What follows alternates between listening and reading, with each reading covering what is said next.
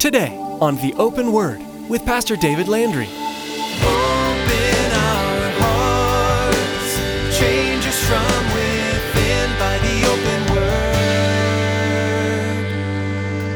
Give us ears to hear your truth and eyes to see the needs around us as we draw close to you. May we thirst for the water that your love brings us. Open our hearts, change us from within by the open word. It's like many people today. They see the testimony of believers in their lives, in their family or in their workplace or in their neighborhood, and they don't want to believe it, and they kick against it in every way possible. They hear the reality of the truth, of the hope of the gospel declared rather from a pulpit or a Bible study or on a radio or television, and they kick against it. They don't want to surrender themselves to it. They continue on like that stubborn ox in the way that they want to go, not realizing that the way that they're leading leads to destruction. Today, Pastor David teaches that Saul kicked long and hard at the calling that God was trying to put on his life. God kept calling to him, Saul, Saul, Saul. Saul must have had a hard time listening. Has God ever called you by name? Did you listen? Often you hear it at work, at home, or in your neighborhood. Many times you hear the truth but don't surrender. Don't be like Saul. Surrender immediately when he calls your name the first time. You won't regret it. Now here's Pastor David in the book of Acts chapter 9 as he continues his message, the conversion of Saul of Tarsus. Open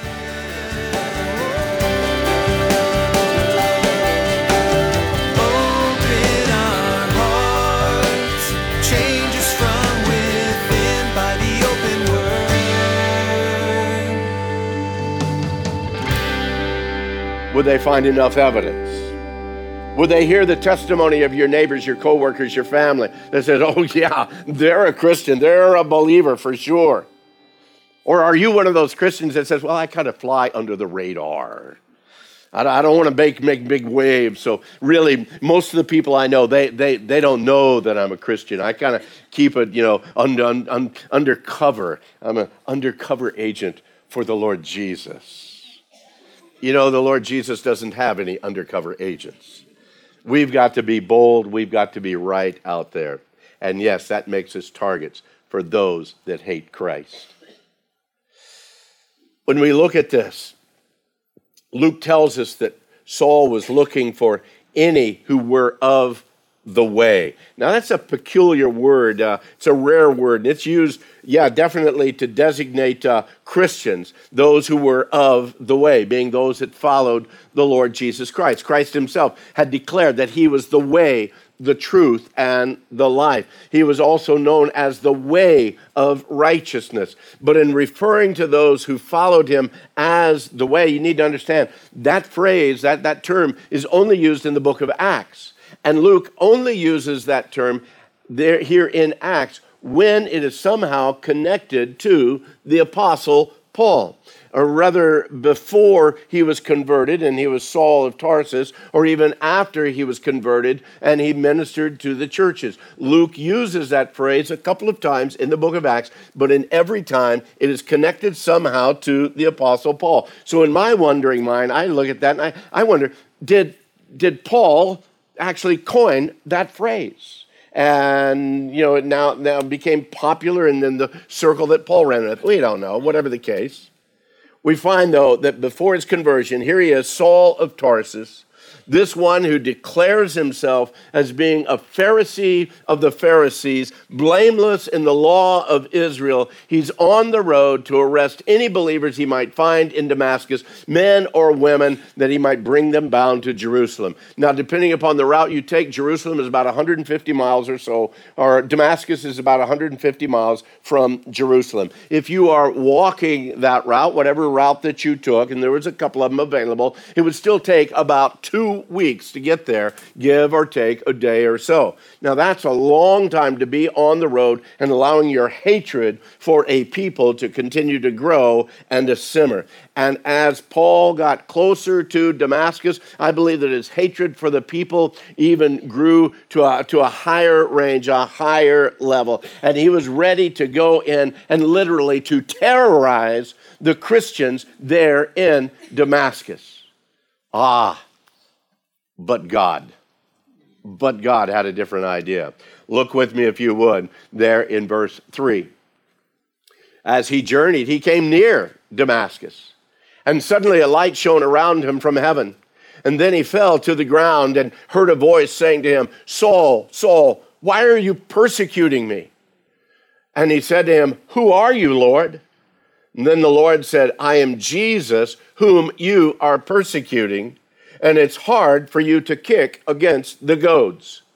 Now, real quick, that last little phrase there, it's hard for you to kick against the goads. Some of your versions may have that written a different way. Some of you may not have it in your particular version. Don't worry about it. We're going to look at it later. It's not a major issue. But here, as Paul travels, suddenly a light shines around him from heaven. He falls to the ground. He hears a voice, and it's the very voice of Jesus himself. And then in a very personal way, I believe that the Lord Jesus addressed Saul as only Jesus could. Saul, Saul. I don't think he was yelling at him. I think it's more like a parent would come to an erring child that just continues to do the wrong thing, even to his own hurt. And you would come up and you'd say, Vic.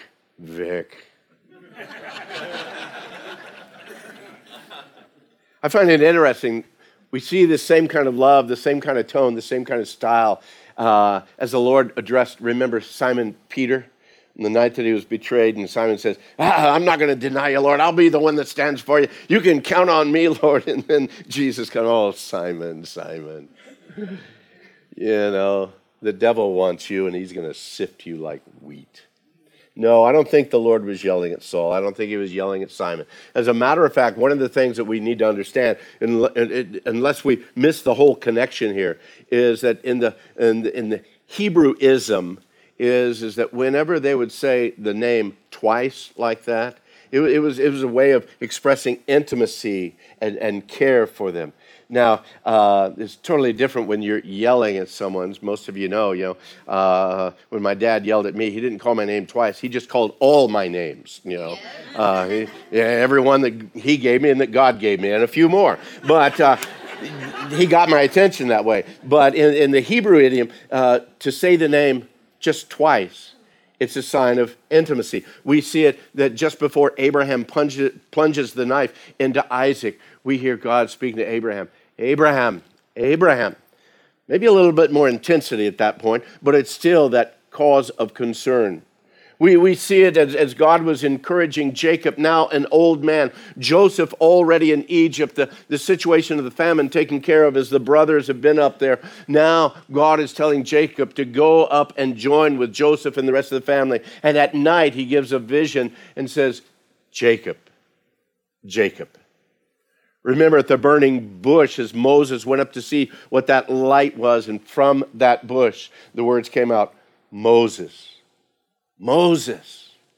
Again, that sign of intimacy, that desire, that midnight call of a young priest and prophet in training. He had heard the voices earlier on, but now late at night, he hears it once again. Samuel. And then the Lord speaking to young Samuel. And then we heard that heartfelt cry of our Savior, even as he hung on the cross, as he cried out, my God.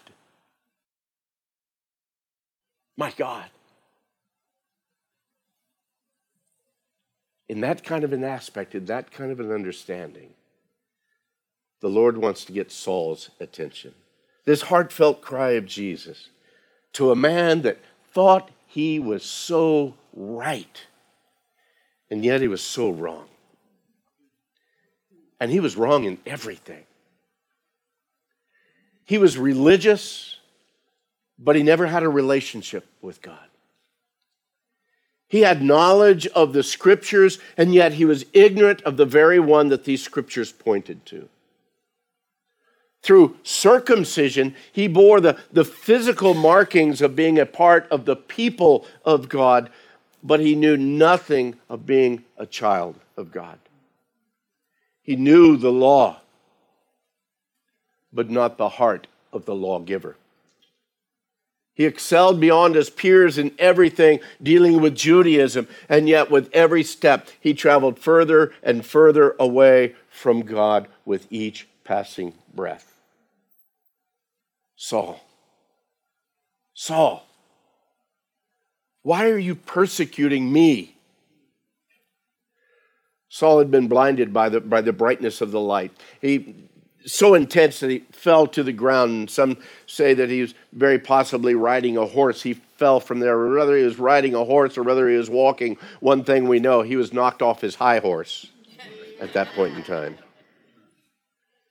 He found himself on the ground, blinded and in absolute disarray. And that voice came, Saul, Saul, why are you persecuting me? A very strange question indeed. And Saul's response, I believe, was a really reasonable one. Persecuting you? I don't even know who you are. Who are you, Lord? And we understand even as Saul uses that word Lord, in our Bibles it's capitalized, but it's not necessarily necessary to be capitalized because the word itself also means sir. I believe that he was asking that as a respect out of whoever that was. He wasn't declaring that this voice that was speaking to him was his Lord and a Savior. No, he was just giving respect to the one that suddenly has his attention. Who are you, Lord? I believe we can safely say that the answer to that question, as the Lord spoke to him, shook his world. Shook his world and changed him in a way that Saul wasn't prepared for, but it happened on that day, on that Damascus road, when that voice declared, I am Jesus, whom you are persecuting. Jesus, the one that Saul hated. Jesus, the name that Saul was trying to wipe off the face of the world. Jesus, the one that was crucified, whom his followers said was resurrected and is no longer dead. Jesus was here now addressing Saul, and Saul could not deny it. And that was a hard reality to fight against at that point in time, when the very one that you were fighting against is now coming to you. And Jesus tells Paul that with every believer you have persecuted, every believer you have beaten, each man, each woman you've put in jail. With each one, Saul, you've been coming against me personally. Whenever an attack, church, whenever an attack comes upon you because of your faith, not because you're just being a jerk, no, that's something else. But when it comes upon you because of your faith, understand that that attack is directly to Jesus. And when that happens, that allows us then to actually be able to love our enemy and to love our attacker. Because you know, just like Saul, they have no idea what they're doing.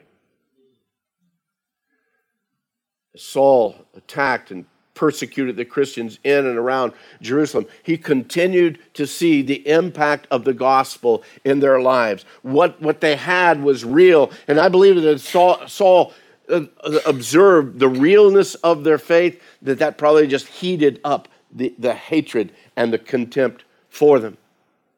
How much he had actually heard or been a part of as far as the teachings of Jesus, we don't know. But we do know that he saw and that he heard the testimonies of those who knew Christ.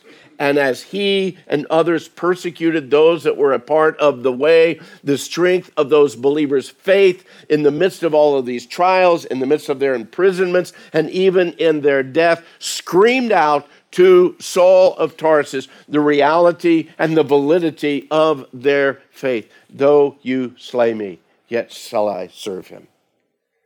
And I believe that Saul heard that over and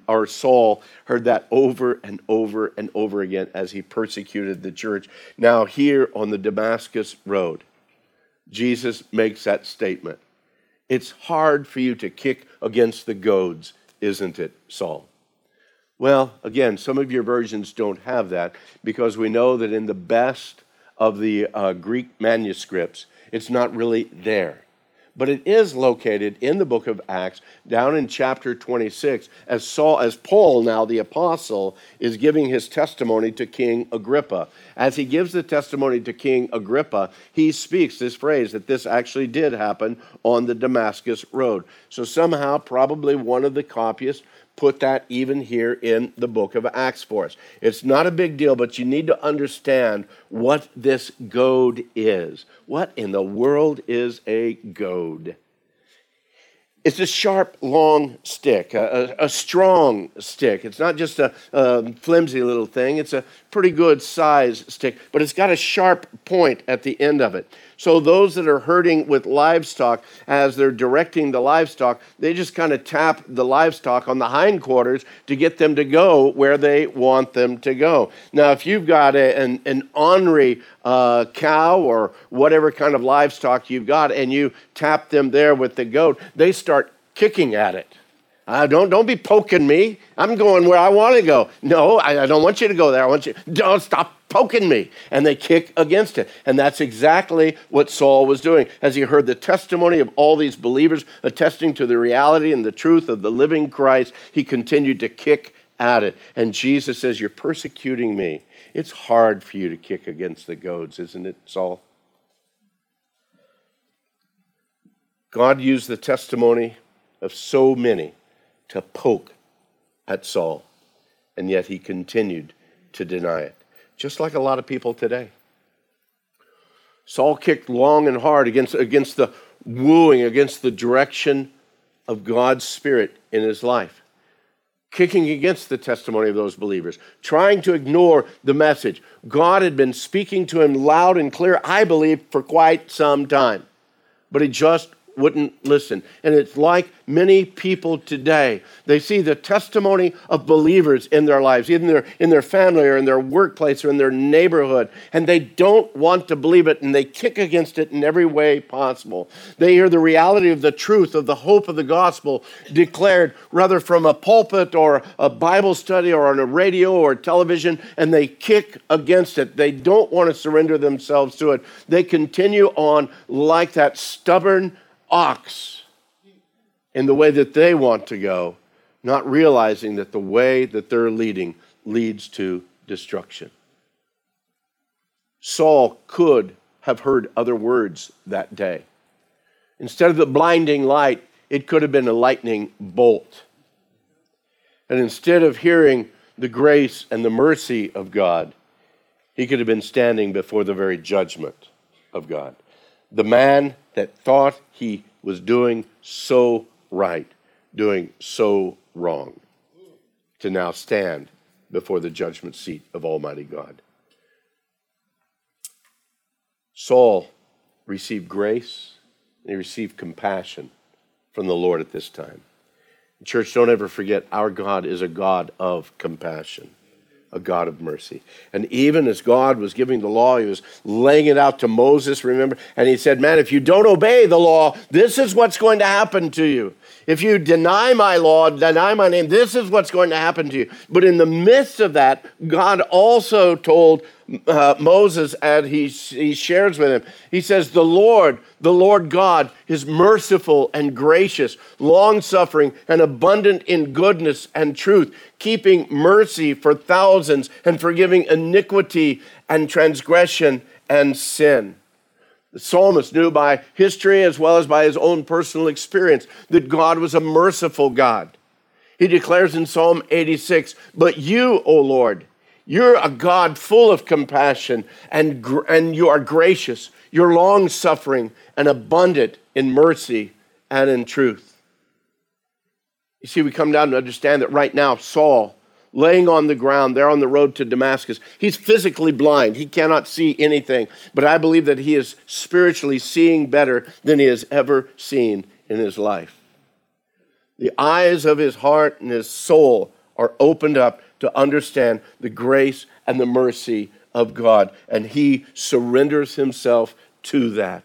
Look there down in verse 6. So he, Saul, trembling and astonished, said, Lord, what do you want me to do?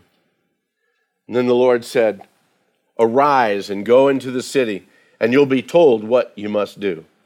Now, just like Philip from a couple of weeks ago, Saul becomes a man willing to go, willing to be used as a vessel of the Lord, not knowing where the Lord is sending him, but just willing to go. He had no clue. He said, you just go into the city, I'll tell you what to do. That kind of obedience is what the Lord desires from each one of us. Hey, we all want to know all the steps, don't we? Okay, if I do this today, what's going to happen tomorrow? Or am I in the only boat like that? We just want to know. That one step thing, man, that's a lot of faith. But that's what the Lord calls us to. You take this step, and if you're obedient in that, I'll show you the next step. And if you're obedient in that, I'll show you the next step. And sometimes the steps that we're in right now in our lives, they're not comfortable, they're not pleasant, and sometimes they're just downright scary. Amen? But we trust God that he is in control of all of his universe. Verse 7 says, the men who joined with him stood speechless, hearing a voice, but not seeing, but seeing no one. And Saul arose from the ground, and when his eyes were open, he saw no one. But they led him by the hand and brought him into Damascus. And he was 3 days without sight, and neither ate nor drank. No doubt, a time of introspection, self-examination for Saul as he was there for 3 days. He met the master. He was surrendered to him. I'll go where you want me to go. I'll do what you want me to do. The days ahead, what they held for him, he had absolutely no clue other than the fact that his life would never be the same. And when you and I have a true and a powerful encounter with the Lord, when we are truly converted, our lives must be changed. We can't remain the same. But you know what? Even after our conversion, we still need to have those encounters with the Lord Jesus Christ. He desires to have encounters with us on regular basis, because he wants to work and move in our lives, in the events and the situations of our lives. He wants to show himself strong on our behalf. He wants to show his grace and his mercy in our lives. He wants to show his direction, and he wants our lives to bring glory to him in all ways. If you're here this morning and you've never truly been converted, we shared about that during our time of communion. Maybe today is that day that you need to make that decision. Or maybe today you're here and you've been converted. You were converted years ago, but yet there's not been any ongoing encounters with the Lord. Maybe today is that day that you want to say, Lord, I'm tired of going my own way. I want you truly to be Lord of my life in every way. When we dismiss here in a moment, there's going to be some in the prayer room back there. They would love to be able to pray with you. Whatever the case might be, whatever the situation might be, whatever your prayer need might be today. We want God to meet you and for you to have that encounter even today. Open our hearts, change us from within by the open word. We're so glad you could be with us today as we opened God's Word and dove into the goodness and truth the Bible contains. If you've missed any part of today's message in Acts, we encourage you to refer to our website, calvarycg.org. Once there, you can browse our library of audio as well as learn more about the ministry of the Open Word. We'd love to hear from you about how God's working in your life. Please give us a call at 520-836-9676. When you call, please let us know how we can be praying for you. Again, that's 520-836-9676. If you prefer accessing information through social media, visit our Facebook page and keep up to date with all that's happening at the Open Word. Just go to theopenword.com. you'll be directed right to our page. You'll be able to explore more of Pastor David's audio there as well. As our time comes to a close today, Pastor David has a quick word of encouragement to share with you. Hey, thanks, Chris. Any time you spend in God's Word is valuable, and I'd like to encourage you to do it as often as possible. By diving deeper into the Scripture and letting it saturate your heart and mind, you'll be ready to take on your day as well as be prepared when the enemy attacks. If you're not sure where to start, you can begin by reading today's passage again. Or simply let your Bible fall open. If your heart is open to the Holy Spirit's direction, you can't go wrong. Hey, thanks for tuning in today. And I hope you'll join me again next time on The Open Word. Make us more